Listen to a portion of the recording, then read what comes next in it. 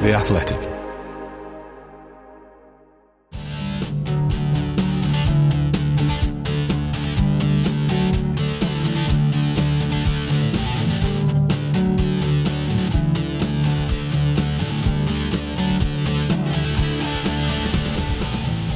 Hello and welcome to Pod on the Tyne, your go-to Newcastle United podcast, brought to you by The Athletic. Coming up on this week's show.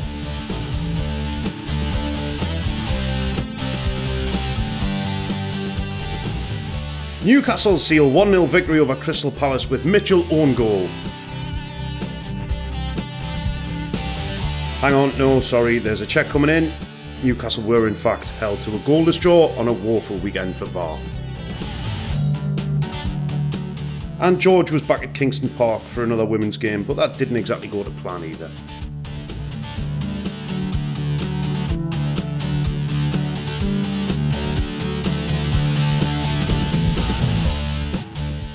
Yes, hello, welcome to Pod on the Tyne, your go-to Newcastle United podcast from The Athletic. My name's Taylor Payne, and I am joined by Chris Waugh, and the latest to throw his name into the hat for the new James Bond role, Mr. George Caulkin. How the devil are you, George? Are you all right? Do you have a licence to kill? Perhaps I've lost my sex appeal.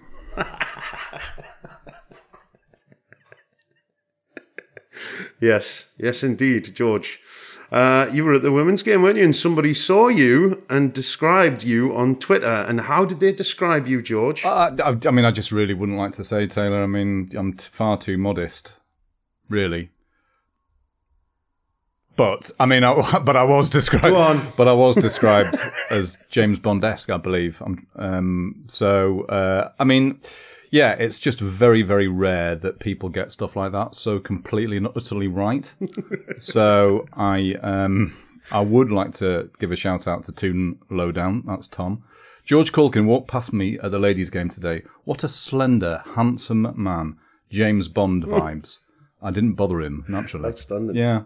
So did he have a Labrador with a high-vis jacket on with him? I wouldn't like to say, Taylor. Let's just move on at this point. And so there's going to be a lot of anger. There's going to be a lot of anger on this show, I feel. So let's just start off with a nice little interlude. A bit of joviality to start with. Chris Waugh, how the devil are you, sir? Are you all right? I'm angry as well. I mean, I'm angry at the world, but I'm angry at George as well. And I'll tell you why I'm angry at George.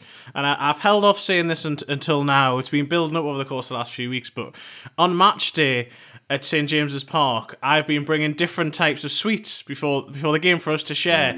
And George has done so once and brought some sweets, and he thought that was fine, Every single time I bring sweets or a snack of some form, he whinges about whatever it is, having brought nothing of his own to the party. So at the weekend, I went to M&S, and I got Percy Pig's Fizzy Tales, and I also got things are going well. And I got wine gums, and he still whinged about what I brought. It's like, what do you want? What do you want, George Caulkin? So you stop whinging and bring your own sweets next time. Just want a martini. I want a vodka martini, Chris. How are you, Taylor, anyway? Come on, how are you? I'm fucking furious, George. Absolutely fucking livid. Yeah, we've got to do it. The laughter is basically masking the absolute rage that is boiling inside of me today. I'm telling you.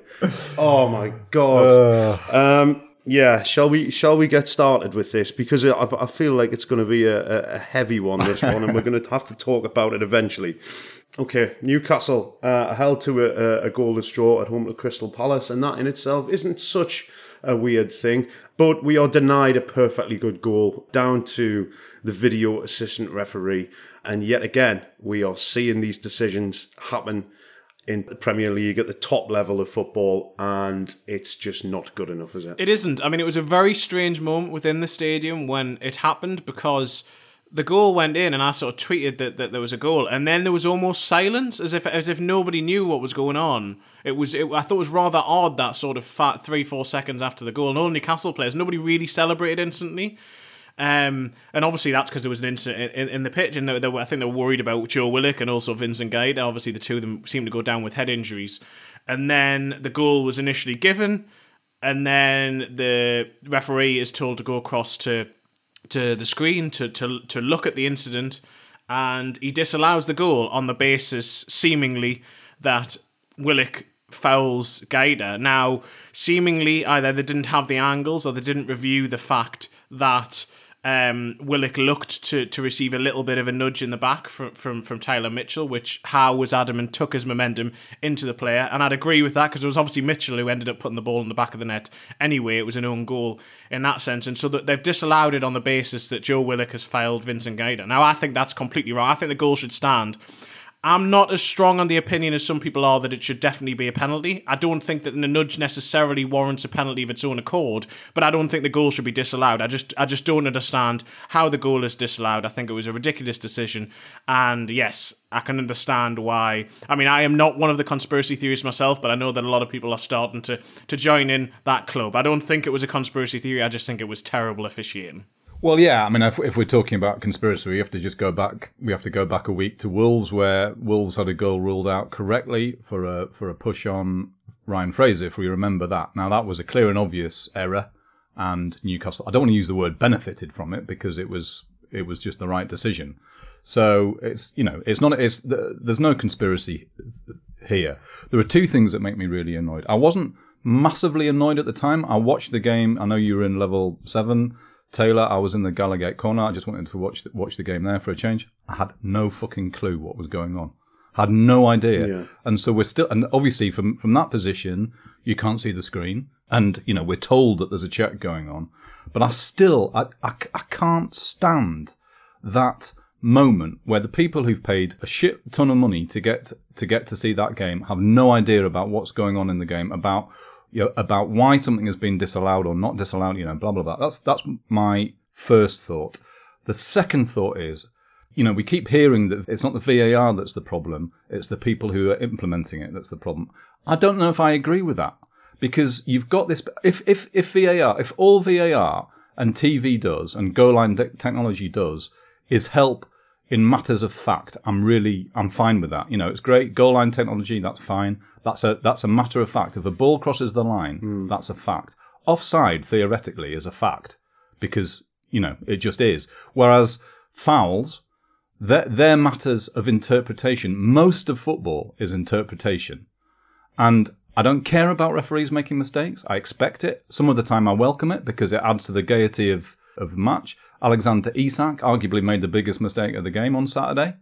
I make a mistake in absolutely every single thing that I write and do.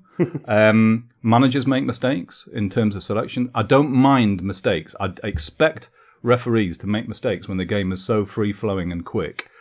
What I object to is those subjective decisions that are taken in a split second, then being given to somebody else to make a subjective decision, getting it wrong. And then, in the case on Saturday, it then going back to the referee, who then makes another subjective decision and gets it wrong. Albeit that, because I would argue, because he wasn't showed the right angle of the goal, the disallowed goal. It's fucking nonsense. Football is subjective. A lot of it is subjective. What you don't need to do is take away the referee's authority and give it to somebody else, who then still gets it wrong. That's what I hate about the system. It's giving more people more opportunities to get something wrong, and that spoils the flow of the match. Again, what I'm most angry about is talking about VAR, not VAR in the first place.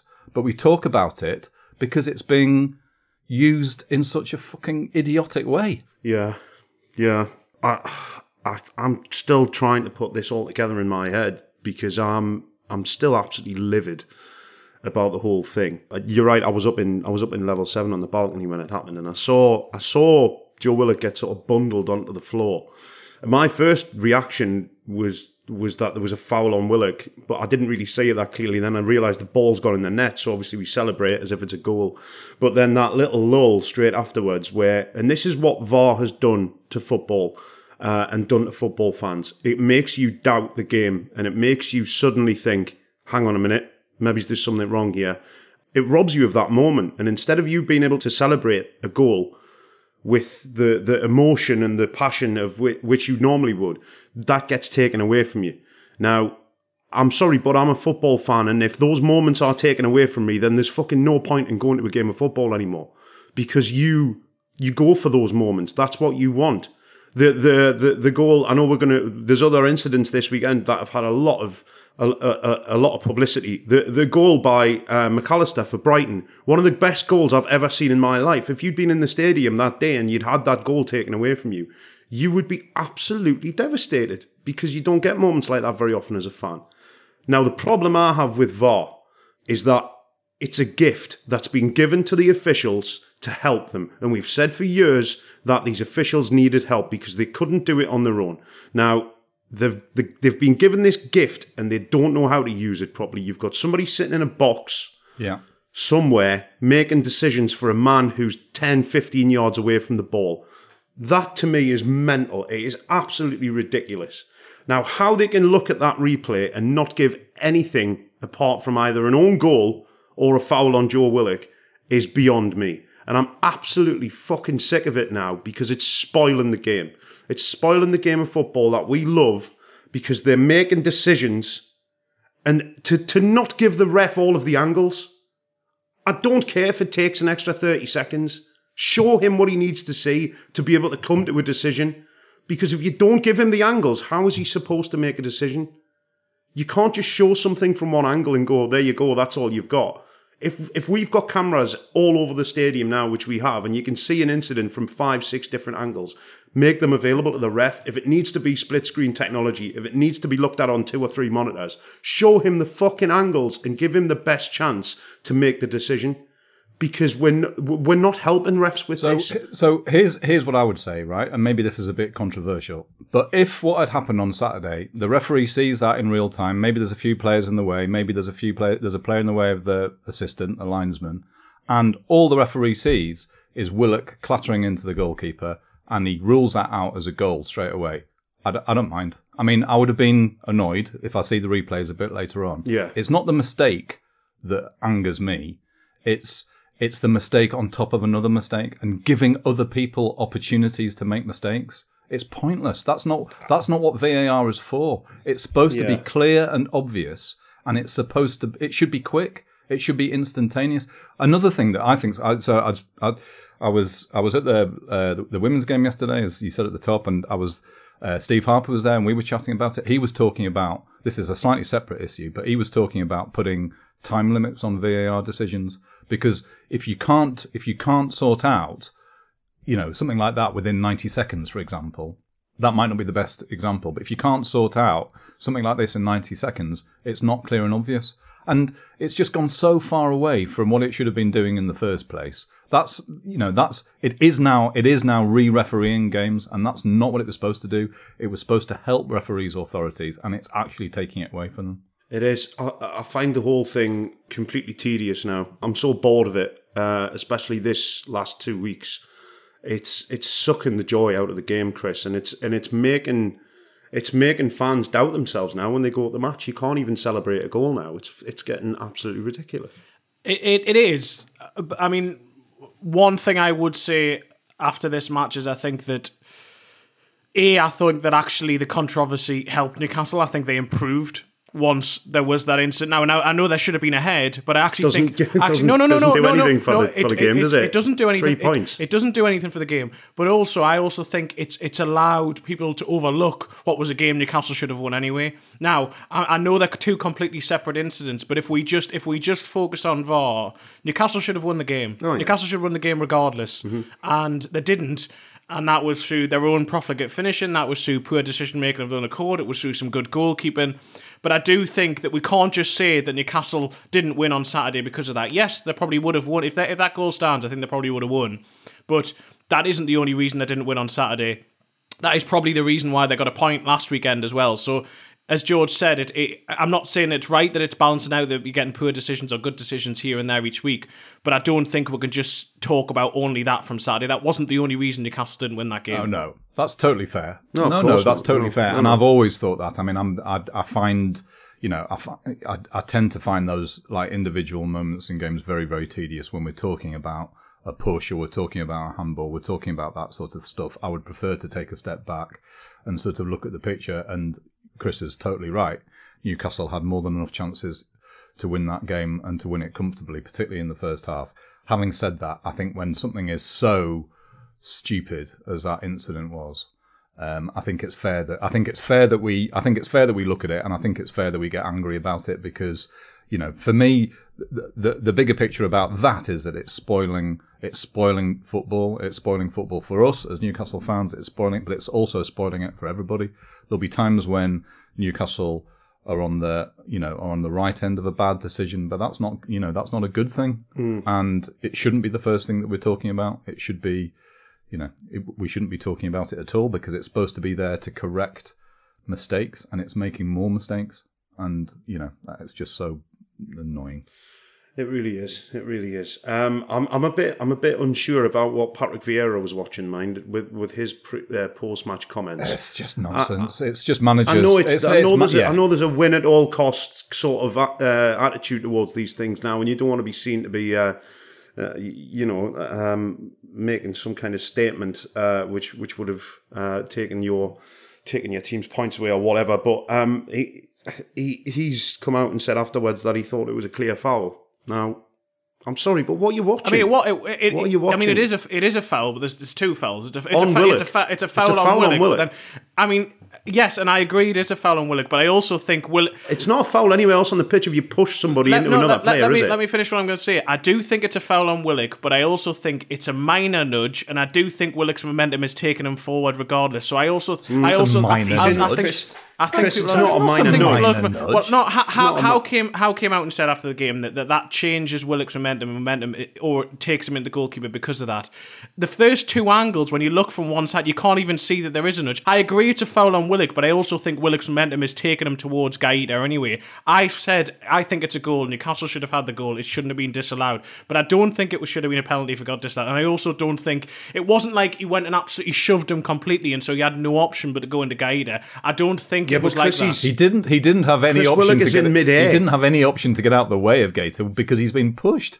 And he's pushed. He's in mid-air. Yeah, I know what you're saying. I don't think it's a push that takes you absolutely miles. I don't think it's one of those. He couldn't have got out of the way. He could not have got out of the way. Moving at that speed and having been pushed like that, there's no way that he could have avoided the goalkeeper. Absolutely no way. And it doesn't. I can understand. In any case, the force of it doesn't matter. It's a foul. It's a foul in the box. It's a penalty. It's not I don't think it's a penalty. I don't think it's a penalty. I think it's a goal, but I don't think it's a penalty. It's a penalty all day long. I don't think it's a penalty. Chris, if he doesn't push Willock, does Willock head the ball in? No. I'll give up.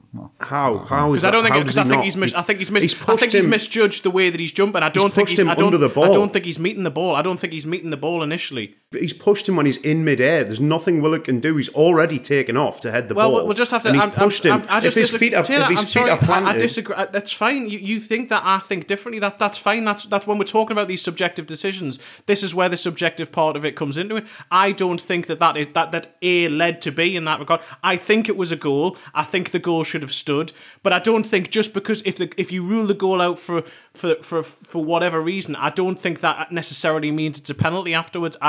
That's my subjective decision. Fine that you disagree. That is just where I stand on this. Yeah, I can't get on with that. I'm sorry, I can't. I think you both arseholes. I'm definitely an arsehole. I am definitely an arsehole there. Oh, Chris. No, I know what you're saying. I know what you're saying, but the view of it and stuff, I think if he doesn't push him, he gets the ball, or he nods it in, or he makes contact. I think it's a goal and a penalty, and I think Newcastle should have had 2 goals. And a red card and a handball. Yes. Newcastle should have been 2 goals up after that incident. Shall we draw a line under the VAR? Well, as long as it's not an offside, as long as it's not like one of those offside lines, because they annoy me very much as well. Just from Chris's armpit. Yeah, we can draw a line. Just an armpit line. Just so you know, my head is leaning slightly over that line, Taylor. So fair enough.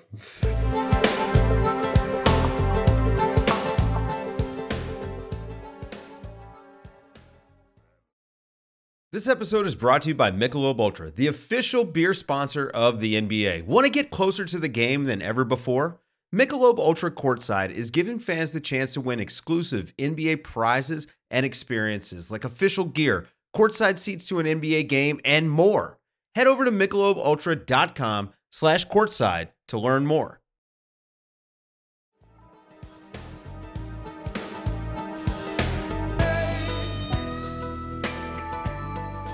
Okay, so we had a few changes in the starting 11, and Sven Botman and Fabian Schär returned to the back. I thought Botman had a good game. I thought he played really well, Chris. He looked pretty composed, and he had a couple of chances at goal as well, and it was good to see him and Schär back together again.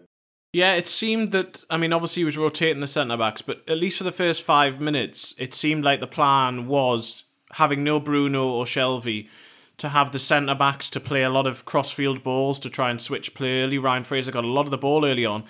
And it sort of changed from that point. They weren't actually used as much going forward. I don't know whether that was because of the way Palace were playing and they disrupted that, or for whatever reason Newcastle attacked in different ways and created opportunities because of that. So fair enough that they did change that way. But yes, I mean, Botman looked very dangerous from Newcastle attacking set pieces. I thought you can see what he can bring in the area in terms of nodding it back across to other players and creating things from that sense. I mean, I thought...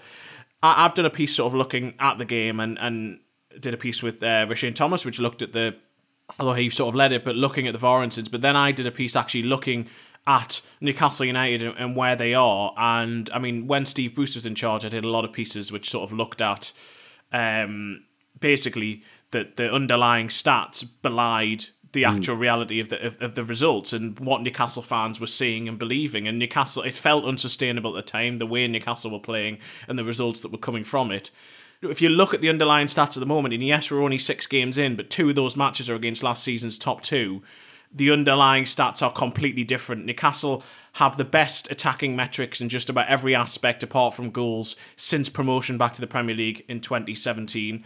They've actually averaged more shots per game since 2013-14 in the top flight, and they've had more shots on target per match since they qualified for the Champions League in 2002-2003. Wow. Possession is also up massively, and that includes playing against... There probably would be more than 50% if they hadn't played against Liverpool and Manchester City by this stage. So you can see the way Newcastle are evolving. And on Saturday, they did that without the 3 arguably most important players in attack in Bruno, Saint-Maximin and Wilson. Also no Shelvey, as we've already said. So the metrics suggest Newcastle are heading in the right direction. Now, some people have commented saying that contributes to how they feel and what they've seen.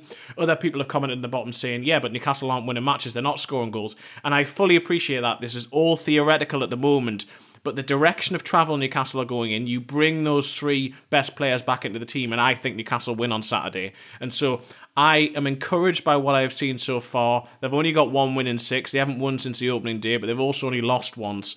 And I think that Howe will like the way that Newcastle are moving, the direction they're heading in, give Alexander Isak more time to train with the team, and I think Newcastle are heading in the right direction.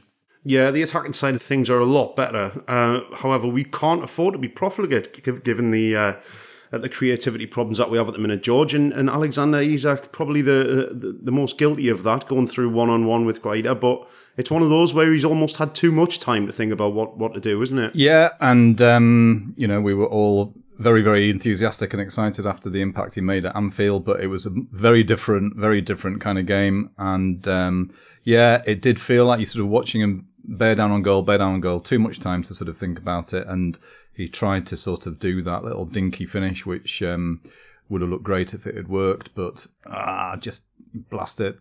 I didn't hear John Anderson's comment. I'm sure it was something along that. And it then turned out to be a very difficult afternoon for him, actually. I mean, but not helped by the fact that he saw such little of the ball.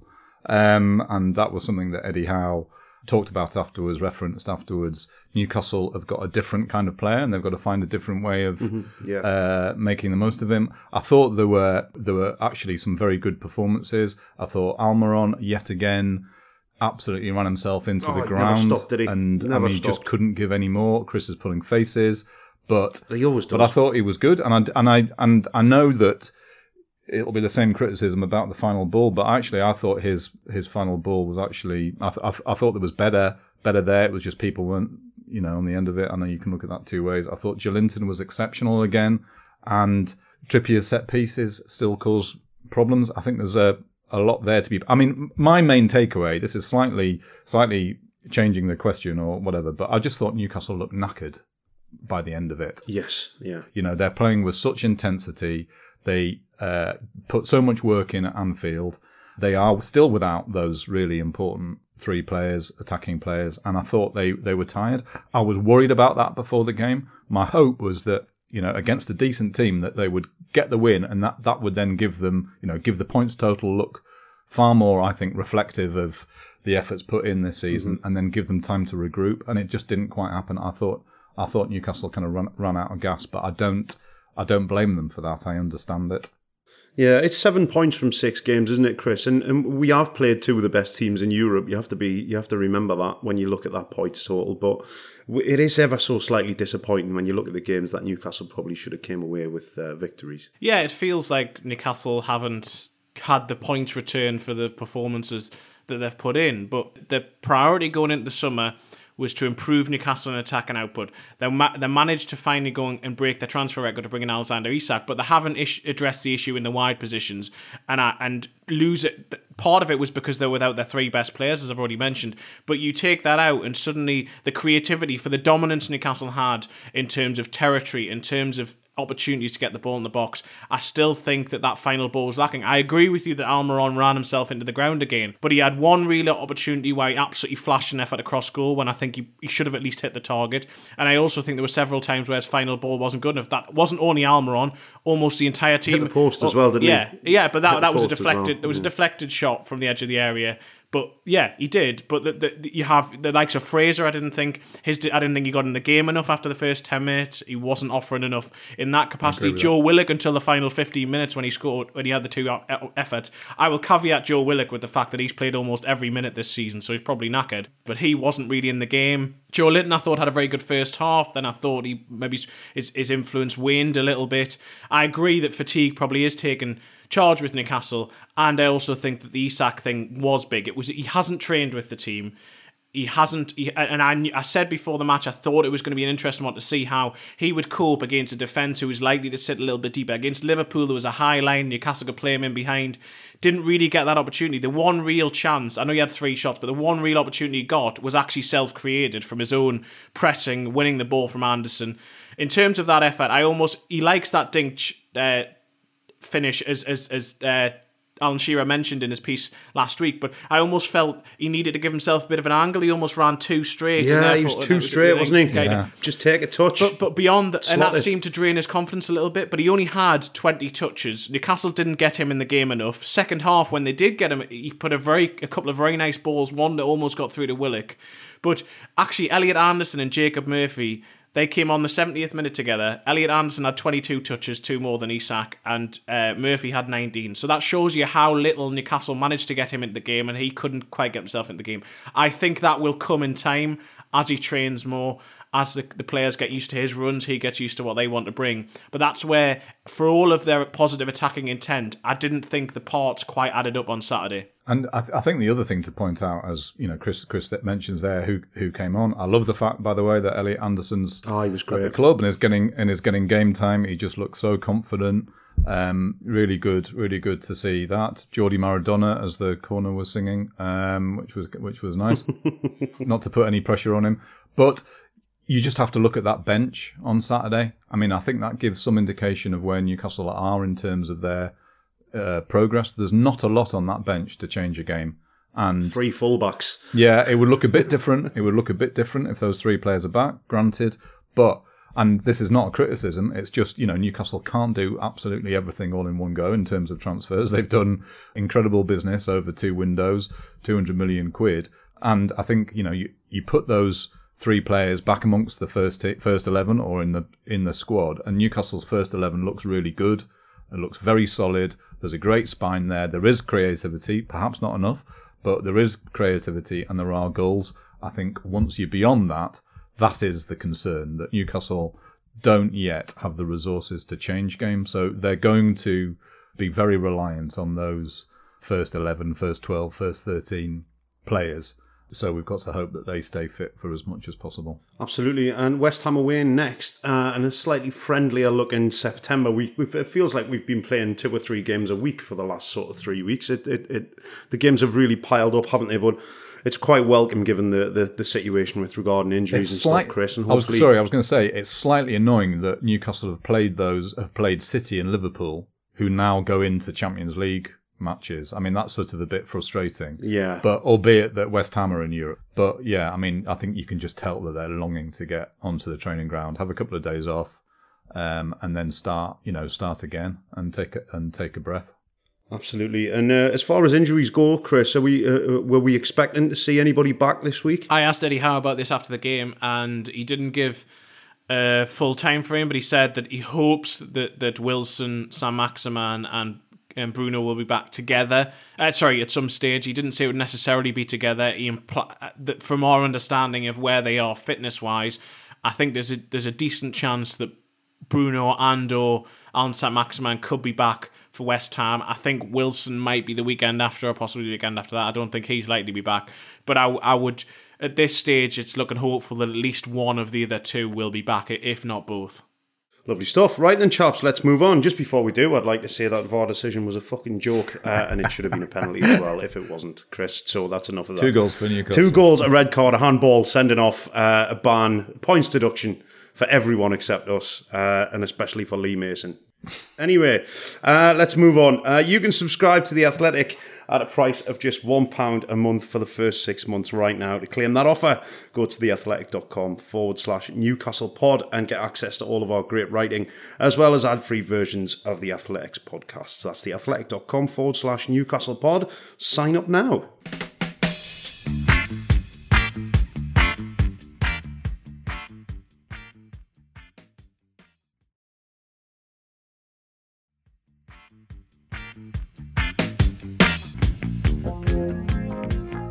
Right then, George, as we said at the top of the show, you were at the ladies' game. I presume you were there in a tuxedo with a little bow tie, were you? You pulled up in your Aston Martin. I did, yeah, I did. So glad you could drop in. I can do all the... That was good. You can do all of them. No, I can't. Do Roger Daltrey. Roger Daltrey, he's the lead singer of the... Roger Daltrey, he's the singer of the Who. No. Timothy Dalton. Oh, dear. I've talked about this before. I watched all of the James Bond films during lockdown. I took it upon myself to watch them all in order, and I thought that would be... You are so Alan Partridge. I know. I thought that would be... It's not even funny how Alan Partridge I thought that would be great, but... and, the early Sean Connery ones, of course, are brilliant. The early Roger Moore ones are brilliant. Yeah. It does get a big bogged down when you get to Timothy Dalton, and some of the later Pierce Brosnan ones are not good. But anyway, there you go. Slight digression. You're getting Bond wrong. So, George, you mentioned you were at the women's game. They suffered their first defeat of the season. Becky Langley was incandescent with rage, apparently. Is that right? She was, yeah. So she's not the only one. They were playing, anger as an energy this weekend. I think it's fair to say that. They were 2-0 up and playing very well. There was a dreadful penalty decision that went against them at 2-1. Very difficult to see. One of the Newcastle players kind of had arms around a whole player, but I mean, it's the kind of thing that if you give that decision, you're giving about 100 every single game. So it was Becky was furious at half time, sort of approached the referee, came up on the pitch. Anyway, they were 2-0 up. They're also 3-2 up, and they've ended up losing 4-3. So as she said afterwards, we've lost that game at both ends of the pitch, but it was a very strange afternoon of decisions, and so I've got sympathy with her. I was going to try and put a couple of minutes of her talking on the podcast, but she was a little bit too angry for that. But we will do that. We will do that next time. But overall, it was. I mean, it's difficult to say that she won't like me saying this, I'm sure. But it was a really good game. It was a good occasion. There were 2,000 people there this week. That's great, though. Which was fantastic. Fabulous atmosphere. And Amanda Staveley was there. Darren Eales, the new CEO, was there. As I mentioned, Steve Harper was there. All watching, all taking part, and I was with Amanda and Darren Eales for some of it, and they're just so enthused about the women's team and what they can do to help. It's just very, very, very, very encouraging. I've bought myself a season ticket for the women because I mean it's £30 a season. Fantastic. You can't go wrong for that, and it's just a great atmosphere. And at the end of it, after all that sort of disappointment, the team come over to the fans, they do selfies, they have pictures taken, they do autographs, they chat with people. It's a brilliant atmosphere. They play good stuff. They're trying really hard, and they'll get better and they'll bounce back. And I would encourage it for everybody. Particularly, I mean, I don't have kids, so maybe I'm misspeaking, but there are a lot of families there. It feels like a great way to get kids involved, particularly girls. I would, for obvious reasons, to get them involved in watching football. Hopefully, taking part in football as well, getting inspired to do that.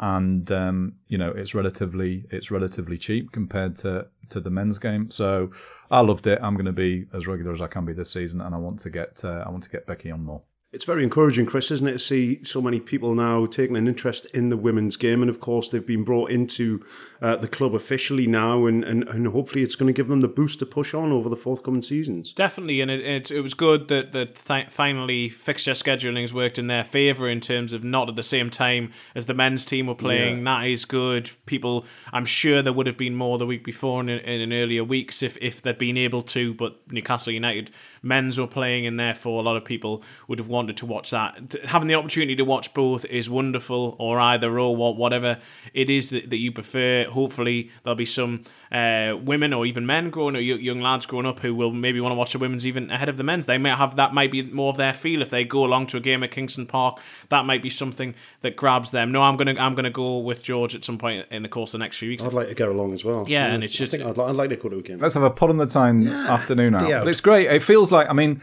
this may sound stupid or patronising. I really don't want it to do. It feels like you're watching Newcastle United, and it's great. And finally, they are, officially part of the club. It feels like an extension of us, of you, of me, and all that, and which is great. I properly invested in that match. I was jumping up and down with both fury and excitement. It was great. You can have a drink. It's as I say, it's a great place. Oh yeah, of course. You can have a pint in view of the pitch, can't you? Because they treat you like a grown up. It's really good. It's really good fun, and they're playing at Borough this midweek. So good luck, lasses, and hope they bounce back. Absolutely, and there is a clamour for tickets for the men's games at the minute, and a lot of people are missing out on getting to go to those games. So if you have a free afternoon and you want to go and see a Newcastle United team play, no better place to go than go and watch the ladies' team. Right then, more exciting St James's Park news. Sam Fender has announced that he's going to be doing a massive stadium gig at St James's Park on the 9th of June 2023. This was announced.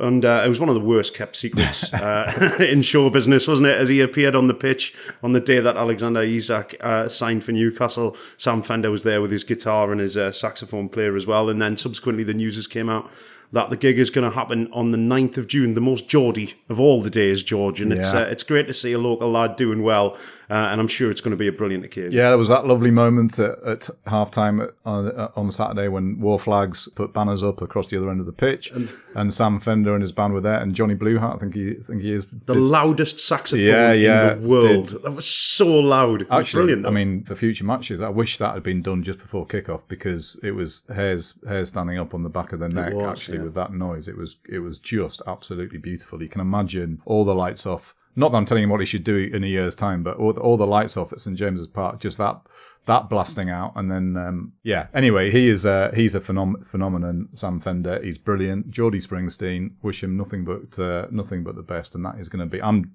definitely going to try and go. Yeah, can't wait for that. You fancy that, Chris? We fancy a pod on the time day out? No, I'd very much fancy that. It turns out Eddie Howe actually likes Sam Fender as well. He admitted this in his press conference on Friday. Not quite as much as Aha. Eddie Howe is a very dedicated Aha fan, and he did when loves his 80s synth pop. Yeah, he was asked again about this on Friday, and he said he's such a big Aha fan. He was going to be going to a gig earlier this summer, which was cancelled because I think one of the singers was ill. And it turns out that Aha have cancelled about 4 gigs in 30 years, and the one that Eddie Howe was going to go to was cancelled, despite him being an absolutely huge Aha fan. But yeah, if Eddie Howe and the team... You fancied that gig as well, didn't you, Chris?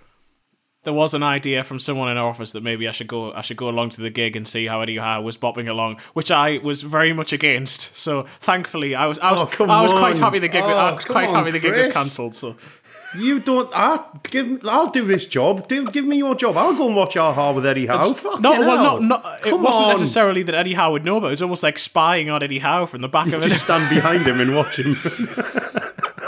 with like a newspaper with eye holes cut out of it. What have we learned from watching Eddie Howe dance along to Take On Me? I think he probably prefers Sun Always Shines on TV to Take On Me. He's more of a purist. Cry Wolf. So he's not. That's a great tune. Morton Hogan. Fantastic. He was a handsome and slender man as well. Very handsome, very slender, yeah. Properly handsome, yeah. Cheekbones you could slice cheese on. Yeah. So Sam Fender, 9th of June. Tickets on sale on Friday and the pre-sale on Wednesday, which I've got myself signed up for. Let's see if we can get into that one. It'll be a great occasion. Also, just before we finish, we've got to say congratulations to Alan Saint-Maximin for winning Goal of the Month on Match of the Day. His strike against Wolves, the volley as the ball drops out of the sky. Was it a shinner, Chris? The most perfect shinner you've ever seen.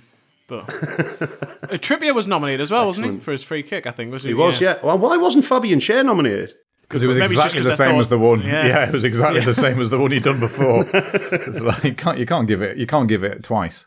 Surely that's you've got to give him some kind of award for that.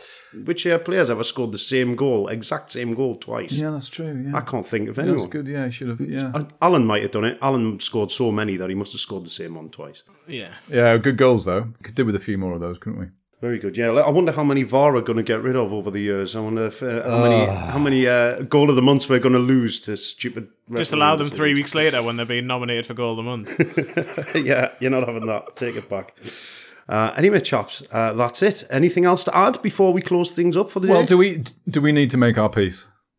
No, because we never fell out. It's a disagreement. These things happen. We're all big boys. We know what this is all about. We don't have to agree on everything. The world would be a boring place, wouldn't it, Chris? If we agreed on everything, it would be, and we all agreed that I was right. So we don't need to have this conversation. No, you are wrong, but that's not Chris, the point. You were born wrong. You were born wrong. Go and squirt some deodorant in your own face again.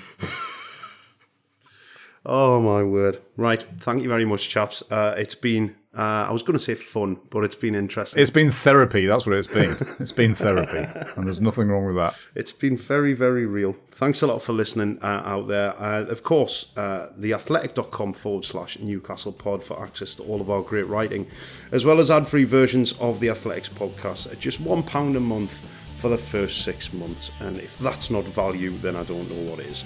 Thank you very much for listening. We'll be back very soon from myself, George and Chris and everyone at Pod on the Time. Thanks a lot. Take care. Bye-bye.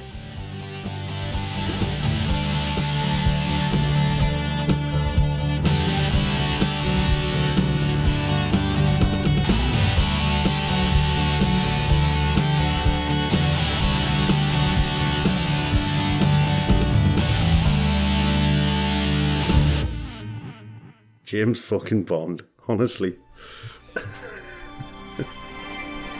Should have got the Specsavers. I admire your luck, Mr. Culkin. Yeah, the Incredible Culkin. You have a nasty habit of surviving. I've never said that. Do you lose as gracefully as you win? Yeah, I've got a hangover, actually. My name is Pussy Galore. What? Why are you talking to me? I'm not ready to engage with anything. That's not funny, 007.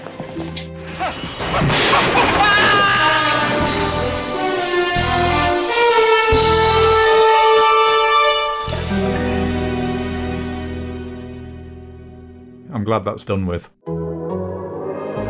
The Athletic.